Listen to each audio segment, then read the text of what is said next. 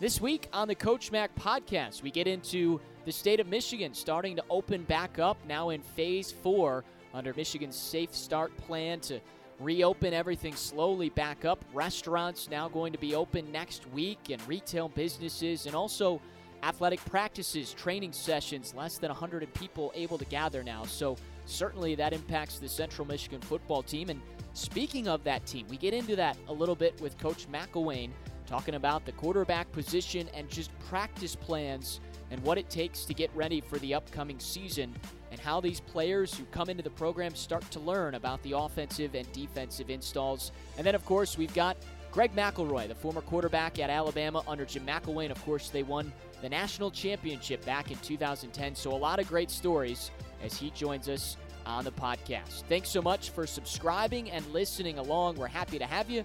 Here's the newest episode. Hope you enjoy. All right, we are back again, episode 7. Coach McElwain, what's going on over there?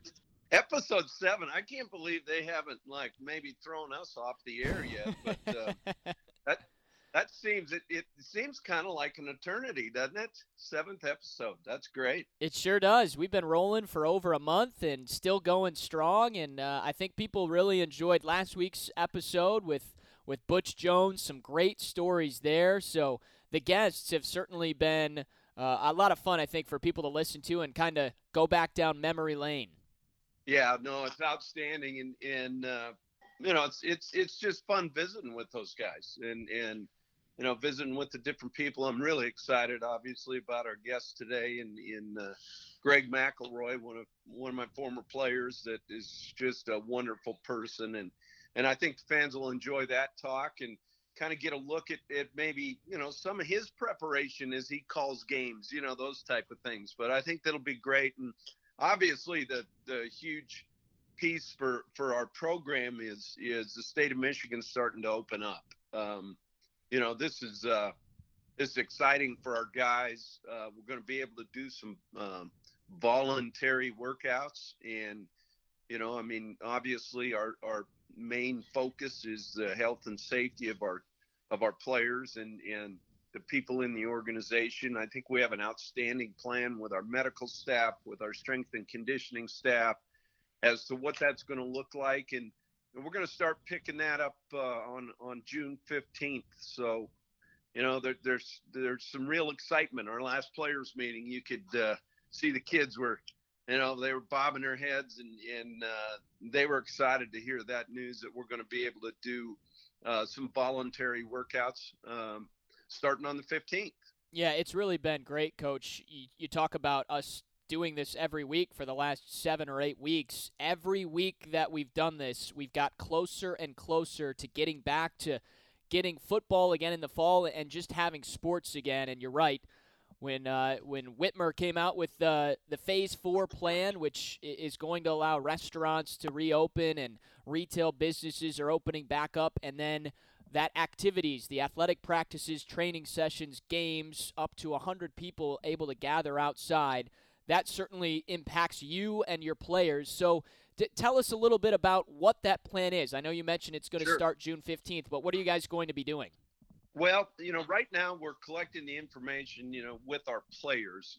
We've obviously been in constant contact through, since this started, with them, kind of getting their plans, their feelings, their comfort, with being able to come back.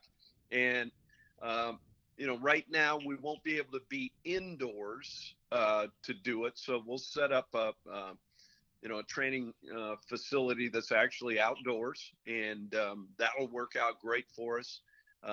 And then we'll be able to go ahead and get those guys, more importantly, get that camaraderie, get the guys back together, and get them working out and getting them ready to play San Jose State. And this will be the whole team, right? I mean, these guys have been individually working out, but in 2 weeks, it's going to be the entire team. We're going to be able to, in those voluntary workouts, we're going to be able to, have them structured, have them, Joel and his staff will be heading it and get them back on a routine as it kind of goes out. There's certain things that we're still kind of we need to do obviously before everybody's back. But at the same time, the big piece is once we get them cleared medically and they feel comfortable, in doing it, the kids are going to be able to come to our makeshift weight room and get some work done. Yeah, that all sounds great. I mean, again, from what they have been limited to do, still trying to find ways to do stuff on their own, but then having the opportunity to sort of work together. What's the plan for what they're doing? Well, for us, we finish up and we break the off season, this being the off season, obviously, into 4 specific quarters. And we work our 4-quarter program. The end of this week, we're finishing up with the first quarter, which was kind of a maintenance and reflection quarter. Now, as we go into the second quarter, now the intensity of the workouts, the things we need to do to prepare ourselves, which will take us in this second quarter, will take us, through the 4th of July holiday and before we start the third quarter. But with that, the intensity, the workload, those type of things will really pick up in this second quarter. Obviously for us, the kids that do come back and voluntarily work out, starting the 15th, there'll be a lot of pre-assessment just to see where they're at, so we can work them into that workload specifically for each guy.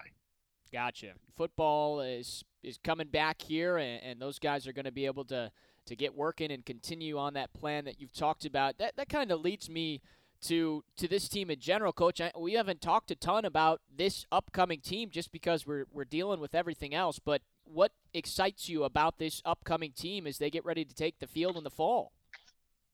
Well, I think, if you were to visit with them, they could certainly feel my excitement yesterday in the team meeting, and more than that, just to be able to see their smiling faces again. And sometimes you forget, those guys have a great impact on us as coaches, just through their personalities and seeing them around. So, but it'll be interesting.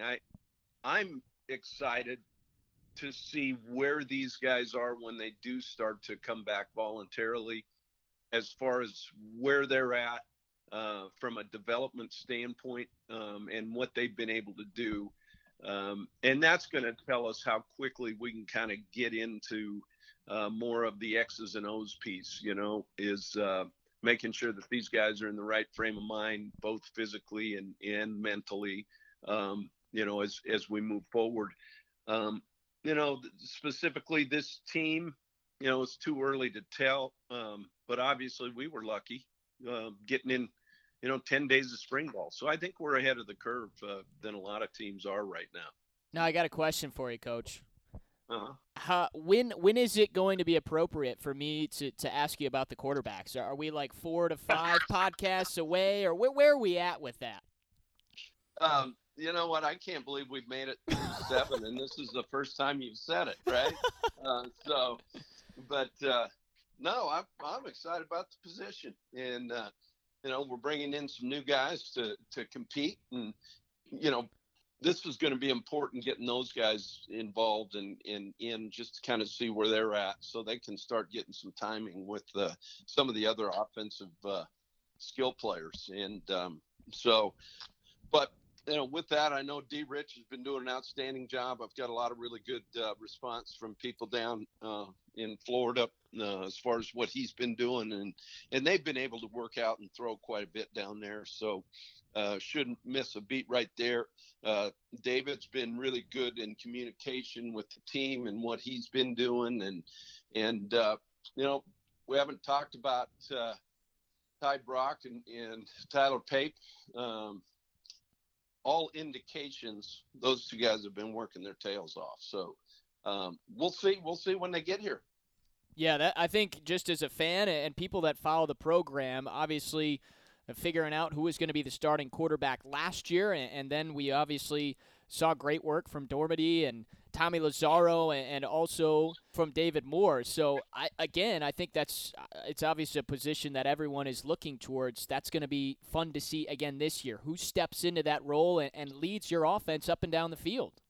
Yeah, we're we're working at a couple guys at kind of that Lazzaro role, so to say, where we did some things unique with him and his skill set. We've actually got a plan to put some of that in with a couple guys that aren't necessarily quarterbacks, but they were at one time in their career in high school, and they can still throw it. But it's fun doing that kind of thing too. What is it like having a lot of the pieces back, but then potentially having a new quarterback lead that offense? I know David Moore is in the running, and there's some new pieces, but you've got a lot. You've got running backs, you've got linemen, you've got wide receivers that are back. How is that going to mesh together, or how do you expect it to mesh together as we get towards fall camp? Well, it's interesting that we're talking about the quarterback position, and I'm going to go right to the center, which is Jamed Kimbrough, who has really adapted to being our center. And that is such an important position because of the initial understanding of where we're sending the line to and the mic points and all that kind of jargon. But, I'm excited that he was able to get those practices because he's going to be a huge help for whoever it is behind center. No doubt about that. Coach, one more here before we get to Greg McElroy. Tell us a little bit about the process of practices, because that's so huge, and a lot of the fans and just people that are following this program, we don't get an opportunity to see the practice, and more so how you and the coaches come up with the practice plan. So take us through a little bit of how this works, whether it's through spring ball or leading up to fall camp, or whether it's game by game, week by week. How are those practice plans implemented from you and the staff?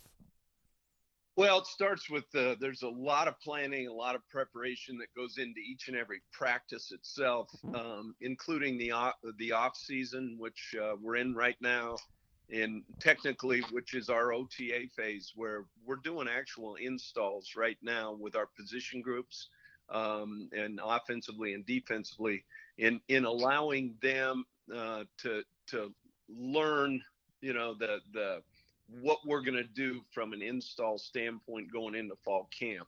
I think that's a real important point that's sometimes overlooked because we always think of the game week or that kind of thing. But really, these off-season installs really determine how quickly you're going to be able to go with your schemes, depending on how that works. So that's really happening right now. When you get to that weekly game plan itself, and we're going to be talking to a guy, Greg McElroy, that I'm going to tell you challenged me every day as a coach as far as the installs go. And each day is broken up in a situation. So we know, for example, on the first practice of that given week is going to be a base offense and defensive install to normal down and distance. And actually, believe it or not, goal line and short yardage on those days. Then the next day will be heavy emphasis on the third downs situationally. Your next practice then focuses, on the different areas down in the red zone, starting with the high fringe area and working your way down. And so each day has an emphasis on situations. And the kids know this day, this is the install for this, this particular opponent. And we keep it that way so the kids understand coming in the building, hey, on Tuesday, this is what we're doing. And they know what to look forward to as far as what they need to study ahead of time, knowing what we're going to be installing that day. And now, are those installs mostly done now and in training camp, or you're adding some pieces, I would imagine, as well during the season also? Each week, but you're right now we're actually in those situational things where, your base and more than anything, teaching them what the situation is and why it's important to do whatever you need to do to win that situation.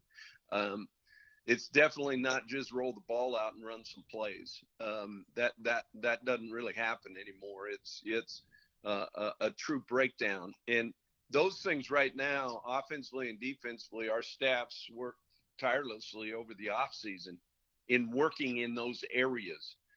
We've got some new thoughts and ideas that you stay current and you work, looking and seeing if it fits your team.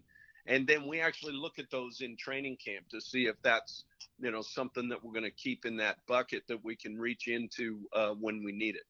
And I would imagine, just specifically since we talked about the quarterbacks, a guy like David Moore is someone that's a little bit more advanced and well-versed in some of the things that you guys like to do, as opposed to some of these new guys, whether they're transfers or new from the new recruiting class, that are coming in trying to learn what you guys want to teach them.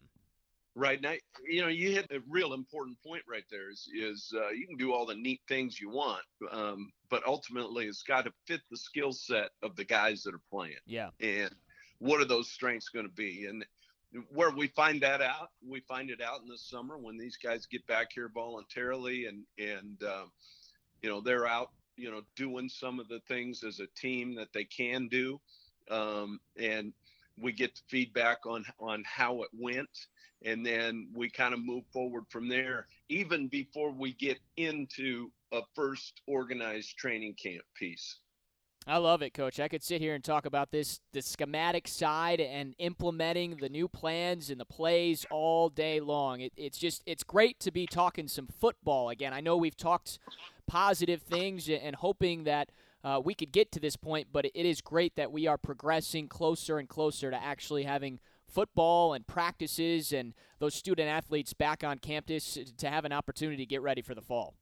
No, absolutely. And I think really some of this can really, it'll be good, I think, for us to, even visit with Greg McElroy, but as a former quarterback and had a career in the NFL, and really how he goes about his weekly,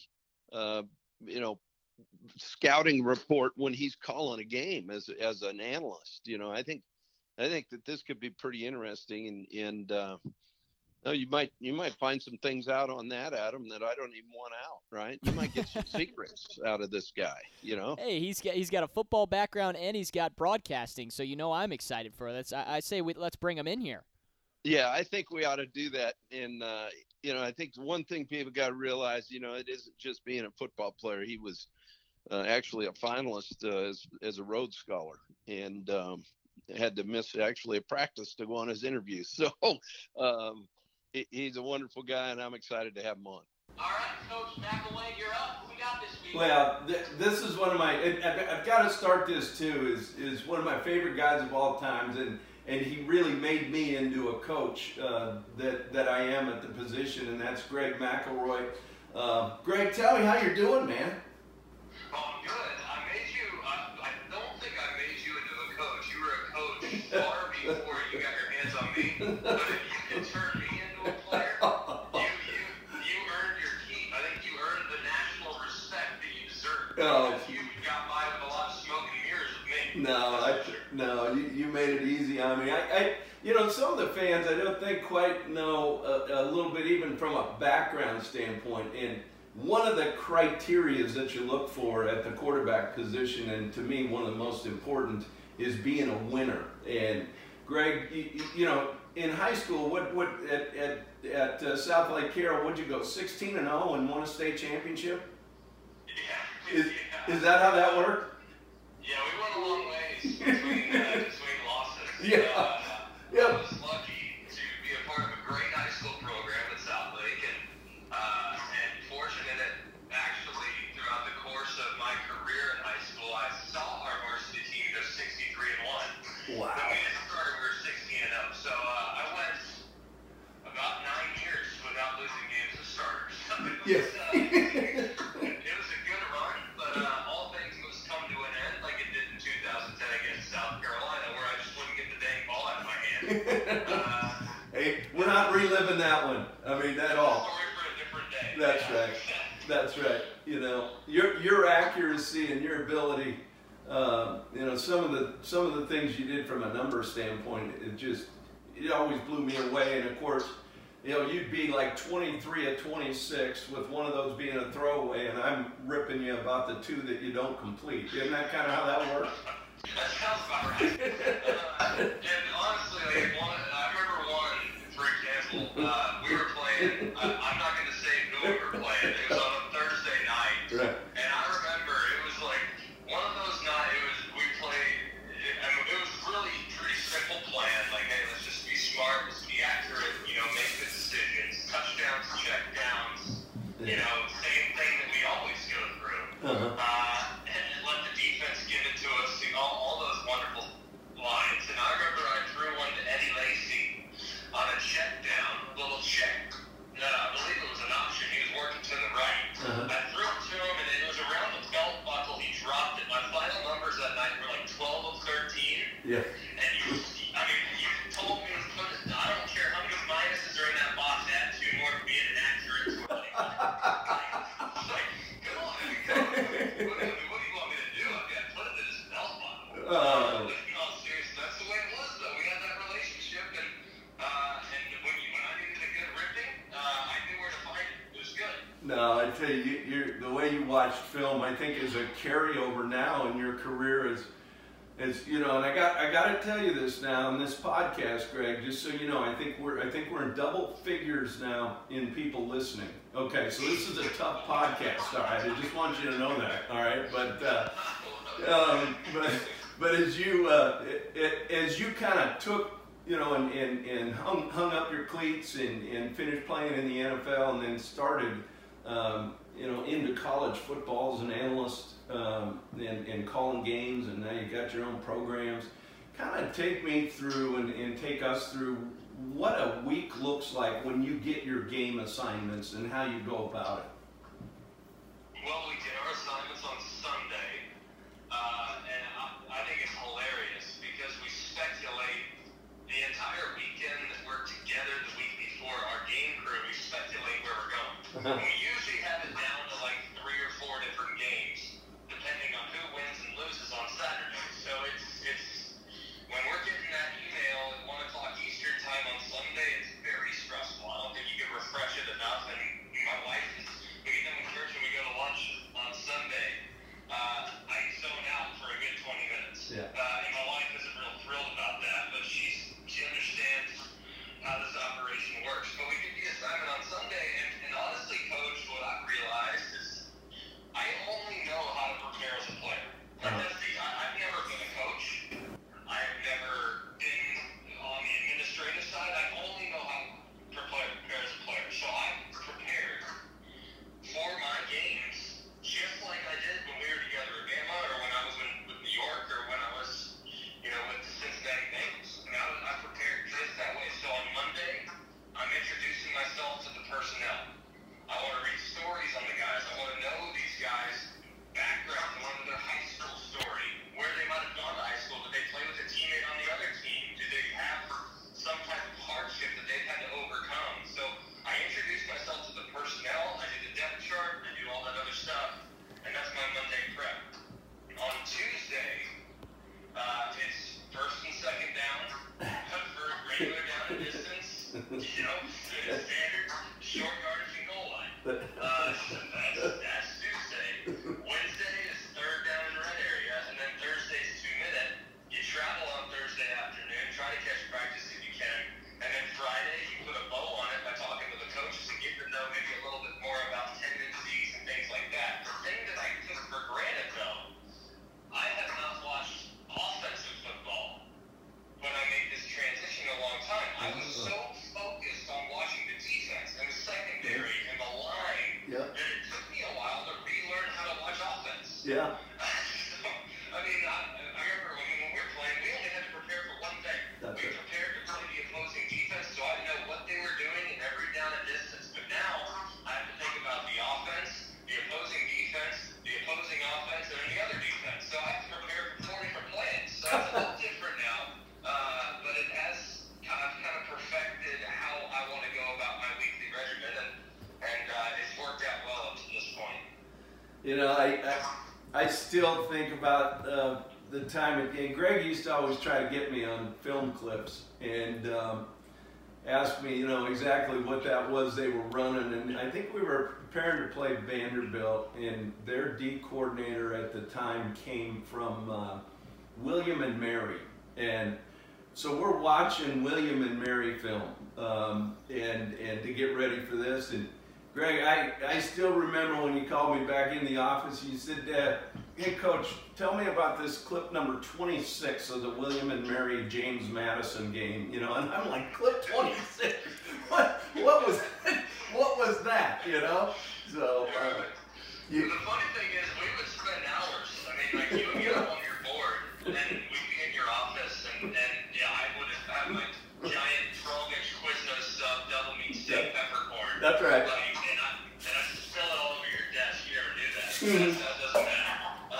Moving on, you get up on the whiteboard and be like, what the heck are they doing here? This doesn't make sense. And finally, if we couldn't figure it out, we just chopped it out. Oh, that was a bust. There's no way you would want to do that. And that was usually our explanation. If we couldn't figure it out, it's because the defense screwed up. That's how we tried to chalk it up. That's great. So tell us where you're basing yourself out of. And, even like in normal times, obviously you're at home right now, but how about the studio work? How about that stuff that you do separately kind of through the week on different formats? Well, I live in Birmingham, Alabama now. I've been here for 3 years. My wife's from Huntsville. And as we started to think about having kids, and I became location independent, we figured happy wife, happy life. Found our way real close to her family, and within a pretty decent hour, 10-minute plane flight away from mine. So it's actually worked out great. We're so happy to be back and have a ton of friends here and family here. So it's been wonderful. But a lot of my responsibility from a studio standpoint has been out of Charlotte. That's where we moved from. That's where ESPNU and SEC Network was. But really over the last couple of years, as I've become location independent, I kind of go all over the place. So I obviously cover the SEC footprint significantly just because of where I live. Regionally, I'm within driving distance of 6 schools. But I've been spending more and more time in Bristol and spending some time in New York where we have our Get Up studio and First Take, among other things there, in the new Seaport studio that's been built and open for a couple of years now. And then, of course, in Charlotte still pretty regularly. And then on Saturdays, usually Thursday through Saturday or Sunday morning, I'm on location somewhere at a great game or a game somewhere, and it's been so fun, man. And I think it's been cool. And you as a coach, you've been around, so you've seen so many different places. One of the coolest places I've ever been was Appalachian State, and I've never been there. And I've been to Pullman, Washington, and did a game there. I mean, and watched Gardner Minshew, there's so many cool places and parts of the country that you hear about because you play with guys in the NFL that went to all these schools all over the place. But if you're a player in the Southeastern Conference at Alabama like I was, I only saw 8 schools or 9 schools, just repeated over and over again. So it's been really neat to see how different places do things, and I've come to really appreciate all the different traditions that I've come across here in the last 3 years, being able to call games on the road every single week. You talk about some guys and kind of when you were a player in the NFL, you actually had a little bit of a tie to Central Michigan and the Chippewas with a guy. Am I right? Yeah, Nick Valor was my roommate, and we would always have a great time. I actually have some Central Michigan stuff because I also have a good friend who's the athletic director, Michael Alford, who worked with my dad at the Dallas Cowboys. And so we've been on the Chippewa bandwagon for quite some time. And then the most interesting part is one of our other really good friends that was drafted our second year, he went to Western Michigan. So to hear that rivalry between Jordan White, who was a wide receiver, Western Michigan, had a great career at Western Michigan, and Nick Valor and with the Chips, I of course leaned Chips naturally because I loved Nick and was one of my best friends who was in my wedding and all that stuff. But the rivalry up there is intense, man. I had no idea. Yeah, and I think what you hit was a really interesting point too. Is sometimes we're kind of in our own little cocoons in these areas, right? We don't think anything else exists. and yet when you really get out and get to see it, man, it's college football, man. It's just awesome. It doesn't matter where it's at. It doesn't matter where it's at. It doesn't, I mean, and it's just, there's something about every place has its little quirks. Like every place has their tradition. Everything, and you can read about it, you can prepare for it, you can see it on, on television, but being there and seeing it and experiencing it is something totally different. And I have never been to Central Michigan. I would love to do a game up there. It'd be awesome. It'd be awesome to see it, to see you, and to spend some time with your team for sure. But I would imagine there were things before taking the job there that you probably didn't know about, that you saw the first game that you did and said, "Oh my, this is neat." I would imagine there was probably a few things like that. Yeah, absolutely, and it's a place obviously with great tradition, as you're well aware, and a lot of NFL players that have come out of there and gone on to great careers, but. It definitely is a special place. There's no doubt about it, and that's what makes it so fun. But ultimately, what makes it fun are the players, right? And you're one that made it awful fun for me. I've got to tell this quick story a little bit that has stuck with me and will stick with me forever. When we were playing in our first national championship together in the Rose Bowl against Texas, and my father had passed that year, and my mom, who was in her 80s, made that road trip. And, of all things, Greg McElroy, after the game, I mean, we win the national championship. We got kind of Alabama rolling a little bit, and he went up, and while my mom was in bed, and said hi to her. That I'm telling you, that means a lot, Greg, that moment. I remember it vividly. That was one of the first stops we made, just to come hug you. Yeah. and hug your mom and tell her how much we appreciate everything that she did to raise a man that like you, and you obviously had a profound impact on my life. And I wouldn't be where I'm at as an analyst or working for ESPN had I not been a part of that team. And had you not been there, I don't think we would have had the success that we had. So that was definitely a special moment, and that's the relationship that we have and will continue to have. And I love you, and because I love you, I love your family, but your kids, your wife, your mom, everything. So that was a special moment to share, because a couple years earlier, you were at Fresno State, and we were watching some Tommy Bradstatter. That's right. And to be honest with you, I don't think you or I, before taking the job at Alabama, when you got there beginning in 2008, I don't think any of us could have envisioned how quickly things would have come together.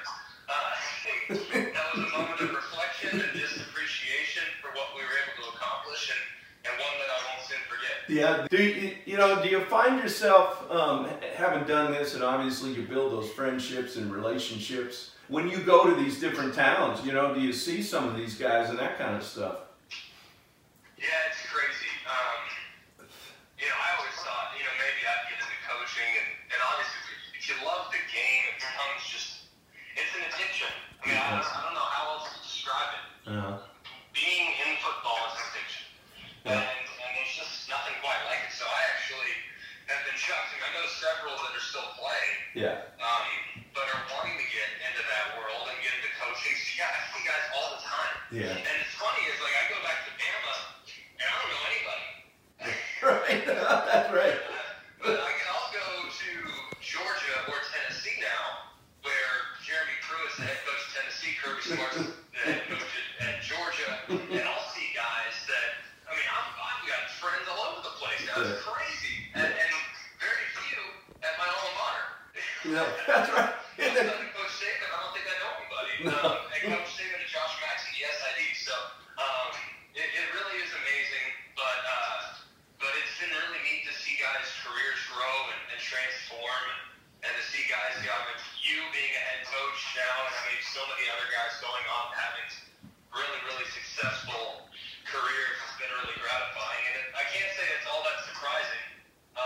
I don't think any of us realized just how good our staff was when we were all together. Yeah. But now looking at what everybody's doing, it's really pretty amazing. So it's really been neat to see a lot of people go on and have success, and it's also funny to see too. Guys, you you guys in coaching, do you ever forget anything? No. It's like, it's unbelievable. I just walk in and I just get my chops busted everywhere I go. It's like unbelievable. I was just going and thinking, hey, it's going to be good to see Jeremy Pruitt. And sure enough, no, there's nothing but chops being busted nonstop.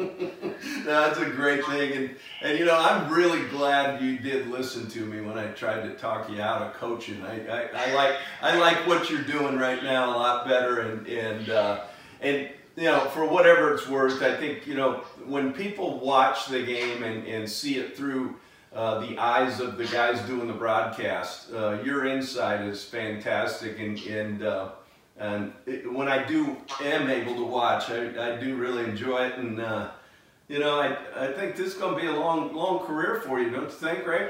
Well, I hope. Yeah. I'm just glad that you don't, because Coach Saban said I was full of hot air. I'm glad that you don't think that Coach was just busting my chops again. Right. The problem is, he did it on the air. I was like, Coach, I can't do that. But long story short, it's been a blast, man. I love it. And what's funny is, like, my wife knows nothing about football. I mean, she doesn't even pretend to know. She doesn't care. She's proud that I played. She's proud that she loves college football. She loves going to the games, but she doesn't know the X's and O's. She doesn't know, I think she probably self-admittedly should tell you I don't know any strategy at all. Mm-hmm. But she said when I've tried, when I try to talk about football, I try to make sure that someone like you who has an incredible grasp and understanding of all the nuances of the game as a head coach, I want you to be able to understand and comprehend and digest and appreciate what I have to say, while my wife can also do the same thing. If you can connect to both sides of the parabola, I think that's something that's really, really important. And something that I've really tried to pride myself on. So my best critic is my mom. She was a cheerleader at Florida State, but she knows football, and is super passionate about football. But usually she can say, okay, I like what you said here. I didn't understand what you meant by this. I like this. There was way too much football here. Tell me about the kid. So like she's a good, solid person to bounce stuff off of, and my wife's been equally supportive and important in regards to figuring out the way I want to call a game.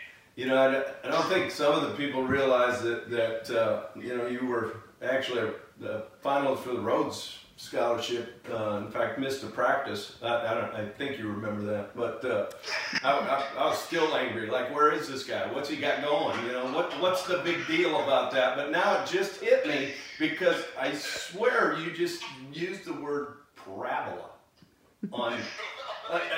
You think about a parabola. Yeah, that's right. Think about the arc and the thing. My wife would be on the left as far as her football expertise. You'd be on the right. Way far away from each other, and the vast majority of the people we're calling the game for are somewhere in the middle. So yeah, it's a parabola. I hope that's the appropriate term. If it's not, maybe one of your stats professors there at Central Michigan can tweet at me and set me straight. Well, one thing I can guarantee you is, the life of this podcast, I'm going to guess that the word parabola will never be used again, Greg. I just want you to know that, all right? So we've enlightened a lot of people today, and man, this means so much. You taking your time out of your busy schedule to be able to come on and do this, and means so much to us, and obviously the fans out there in Chippewa land. We can't wait to get this going again. And how are you feeling about the upcoming season, Greg? I can't wait for it. Mm-hmm. I mean, I'm just scratching at the bit because I was doing the XFL, coach. So I was doing that for the first 5 weeks of our season. So we were starting to hit our stride a little bit. I mean, at that point, first 5 weeks, knock the rust off, get to know the league a little bit, and all of a sudden it was taken away in an instant. You're right. And it's been difficult to fill that void. Like I talked about, football is a lifestyle. You can't just turn it off. I mean, I wish you could, but it's something that I can't seem to get enough of. And I'm trying to always learn and study. And the game is changing so much on an annual basis that you try to stay ahead of it. But I just can't wait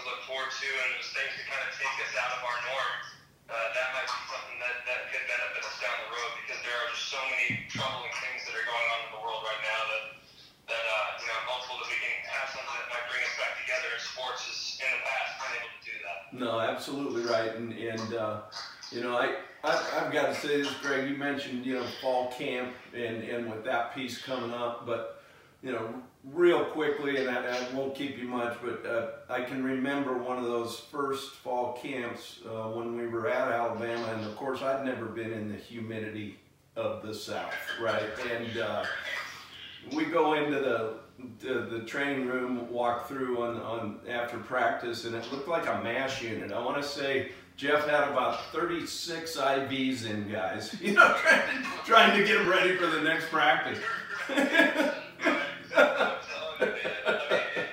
I remember when we went to camp in New York, and we went to SUNY Cortland.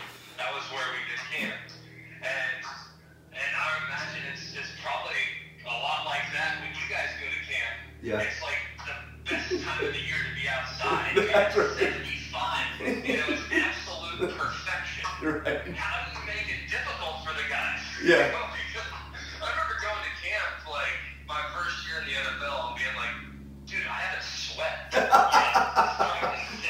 It's like, what is going on here? Yeah. Because in Bama, I walk outside for 30 seconds. We do center quarterback exchange, and I need a new jersey. Yeah. It's a different world, man, for sure. But I'm glad that you guys, I don't know how you make it difficult because it's still up there during August. Yes. But I would imagine you challenge them some way, somehow, to make sure they're ready to come for the season. Well, I got to tell you, Greg, the greatest thing about coaching is, yeah, I'll challenge them, but you know what? Those kids challenge you as a coach every day. Wanting to get better and seeing the joy on their face when they're successful. That's really what it's all about. So, man, I really appreciate you doing this. Adam, you've kind of been sitting there just kind of, and I know how excited you were to get, a fellow broadcaster on the podcast, right? And so, you got one thing for Greg that you've been kind of sitting there wanting to ask? I'm going to be a little bully here, Coach. I'm going to ask him two. Okay. I'm just enjoying you guys reminiscing. This has been great stuff. But I've got one football and one broadcasting question. Greg, being a play-by-play broadcaster, I'm curious, you going all of these different games, you're obviously working with a different amount of play-by-play broadcasters. Who in your mind has stuck out to you that's easy to work with or makes transitions or lead-ins or preparation-wise, a guy that you enjoy working with in your time at ESPN? Well, I've been real fortunate to have worked with some of the best guys. I mean, I have never had a bad experience. Like with a play-by-play guy ever. I know it's going to happen, but I'm not kidding when I say this. Everyone that I've worked with in my time at ESPN could not be more professional. I mean, I've worked with Adam Amin, I've worked with Dave Fleming, with Joe Tessitore, Chris Cotter, I mean, all over the place. I mean, so many different guys that I've been fortunate enough to share the booth with. But I mean, the guy that I've spent more time than with anybody, and he's truly one of my best friends in the entire world, Dave Bash. I mean, he is incredibly good. And I think he calls such a good game and has so many great points and is witty and is a fun listen and respects the game so much and appreciates he appreciates what I think is the most important thing. Like, the reason why we're calling the game is to tell the story of the guys on the field. Like, it's not about us. It shouldn't be, at least. I mean, yeah, granted, there are some big names. There are some legends that call games, whether it be on ABC or CBS or NBC, of course. I mean, legends, Hall of Fame broadcasters. But the story should always be prioritized on the field. And I think that Dave Pash does an amazing job of that, making sure that the players are highlighted more so than anything else. So he's one of my best buddies. We've done a million games together, so that he would be the guy that I would lean on as far as the most comfort I have with and the best relationship that I have with on the air. Yeah, he does a tremendous job. And anybody that can put up with Bill Walton on a regular basis certainly is welcome. I mean, you want to talk about a parabola. Yeah. So you got Bill Walton on one end, you got me on the other. I mean, we could not be more different. So the fact that Dave can transition between the two while also working with Doris Burke in NBA and Mark Jackson in NBA and all those guys too. I mean, it's pretty amazing how versatile he is and how he can hit every curveball, that's for sure. And then, Greg, my last question, football-wise, Coach Mack doesn't like to talk about himself, so I'm going to ask you, what drew you? I know you love the campus. I was reading about Alabama, but you obviously met with Coach McElwain, and then you played for him. What drew you to Coach Mack, and what made him the coach that he was to help you succeed at the collegiate level? Well, Mack's the best, and he didn't recruit me. You wouldn't have made my evaluation, Greg. So.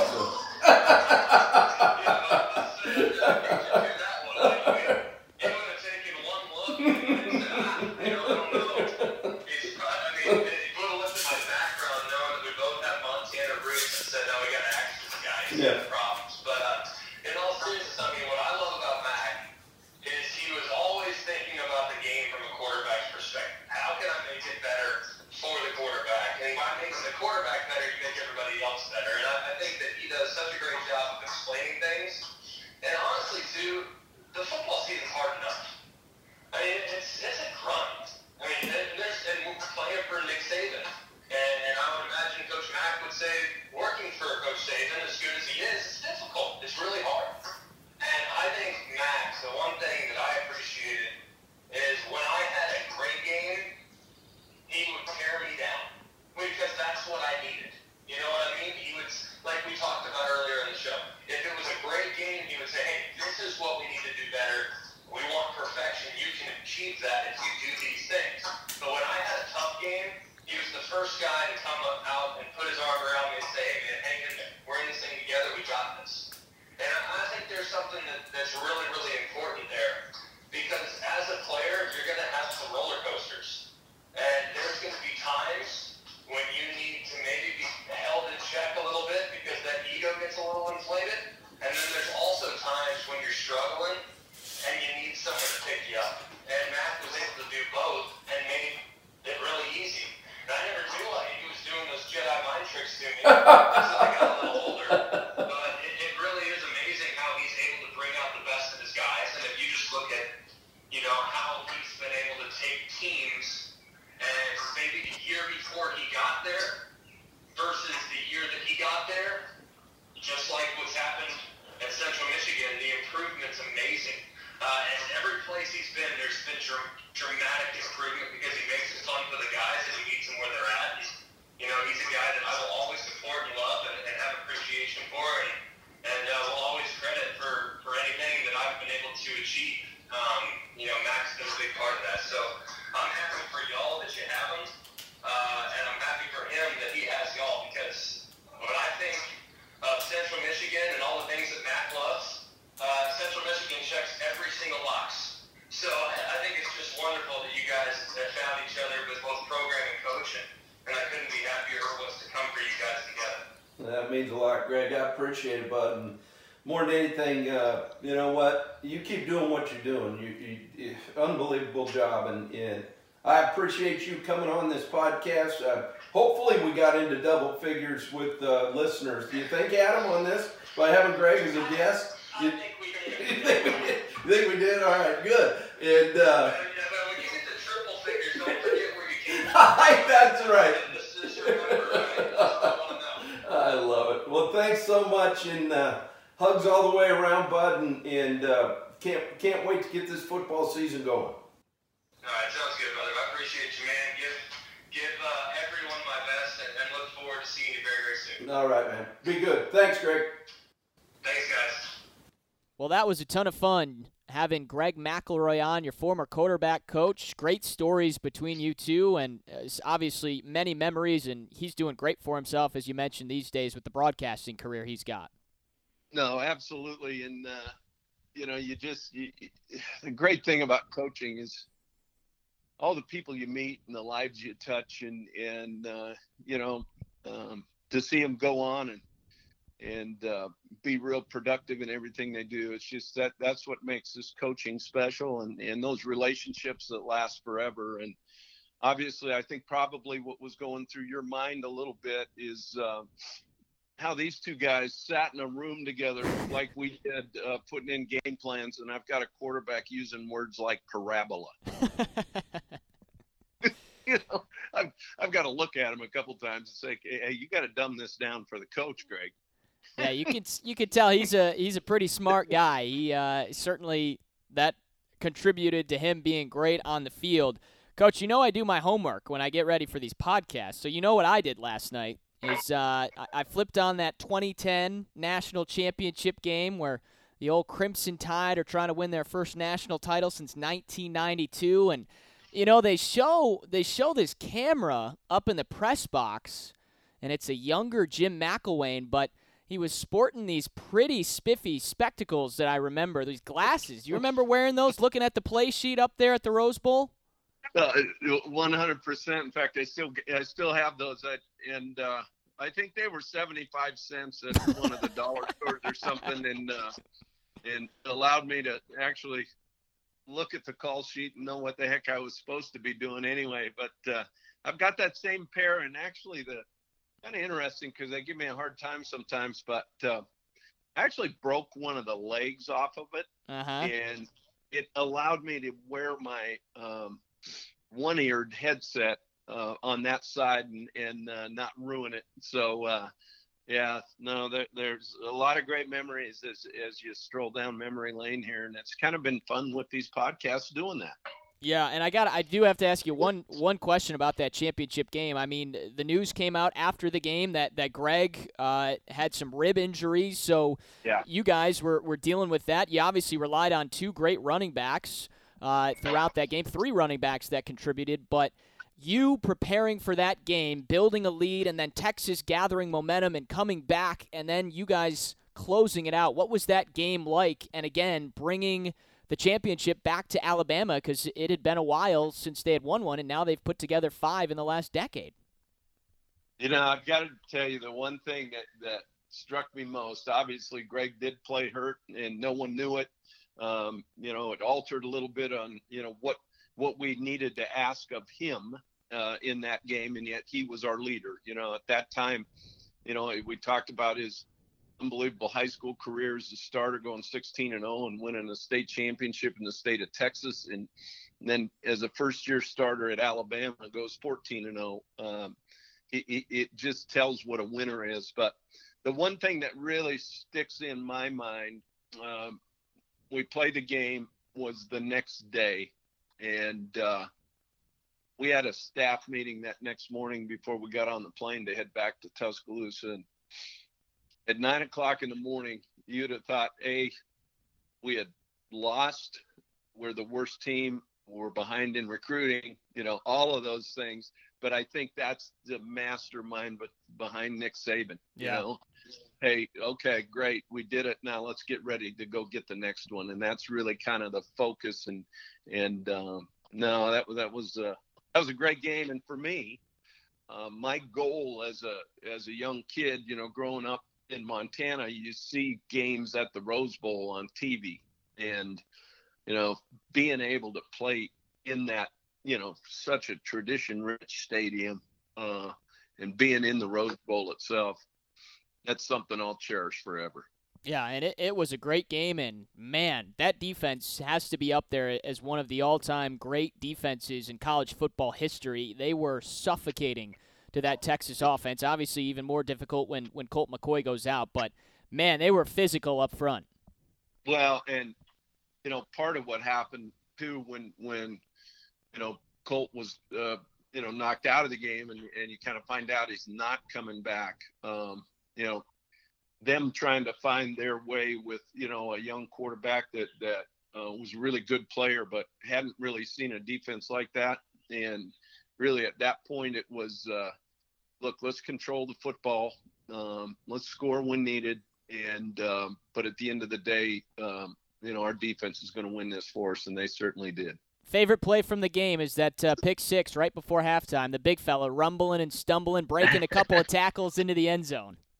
Yeah, no, I'm telling you, of all people too, it was fantastic, and like you said, one of these days, Karen and I'll sit back and actually reflect on some of those moments. You don't ever really realize all the things that maybe you've been able to do because you're so focused on the now, and for us, the now is the Chippewas.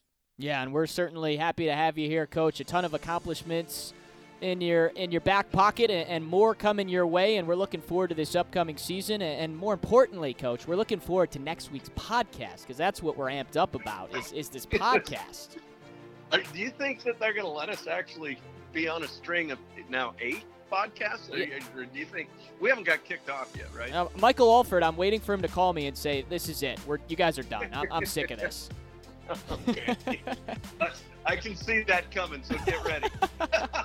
I'm preparing myself as we speak. Coach, as always, thanks so much for doing this. We're looking forward to continuing to get closer and closer to football, and I think we are getting there, and I know everybody's enjoying having you every week and bringing on the guests and just talking football. It's been a lot of fun. No, it's great, and you do a great job, Adam, man. This has been good, and look forward to next week's. All right, Coach. Well, have a good weekend. All right, buddy. Be good.